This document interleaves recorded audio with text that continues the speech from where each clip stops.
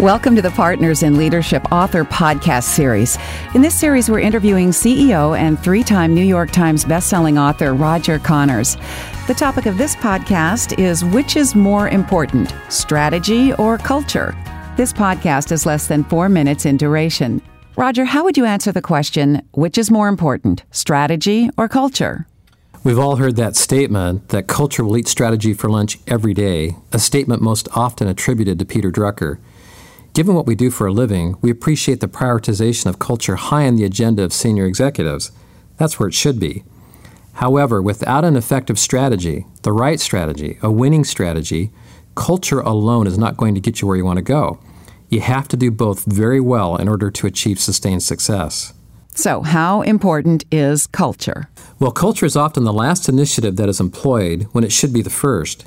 Your culture is always working 24/7. It never takes a holiday, goes to lunch, or calls in sick. It's always working, sending cues to people about how they should think and act at work, telling them what they should work on and how they should work on it. Your culture is either working for you and helping you implement your strategy and achieve your R2, or it's working against you. That is the key question. Is your culture working for or against you? Is it motivating the way you need people to think and act differently in order to achieve R2? At the end of the day, either you are managing your culture or it is managing you. How does your work and research support this thinking? One retail client with 1,000 store locations was experiencing a decline in same-store sales. They told us that they had tried 10 different enterprise-wide initiatives, and all of them had failed to make a dent in the decline. So with no other good options, they thought they would try working on the culture. They worked with us to set up a pilot with 50 of their stores. They wanted empirical evidence that working with a culture would impact results. The pilot criteria was straightforward. A less than 2% increase in same-store sales meant take no action.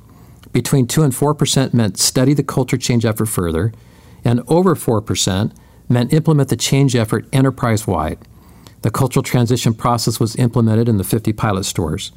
After the first 30 days, they saw an 8% increase in same-store sales within the pilot stores. Within 60 days, they stopped the pilot and launched the process in all 1,000 of their stores. At the end of the first year, 65% of all their stores hit the plan when only 9% had done it the year before.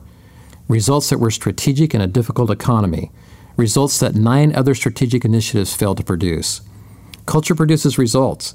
The right culture produces the right results.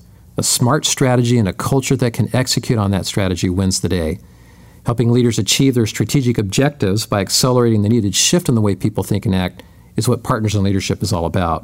Thank you, Roger. It makes total sense that you need a smart strategy and an excellent culture to execute that strategy. And thank you to our listeners for taking the time to learn more about the Partners in Leadership methodology and approach. For additional information on key concepts mentioned here, check out other podcasts in this series. This podcast is a production of Partners in Leadership and is protected by copyright owned by Partners in Leadership. This content may not be used or rebroadcast without prior permission. For more information, visit www.ozprinciple.com or contact us at 800-504-6070.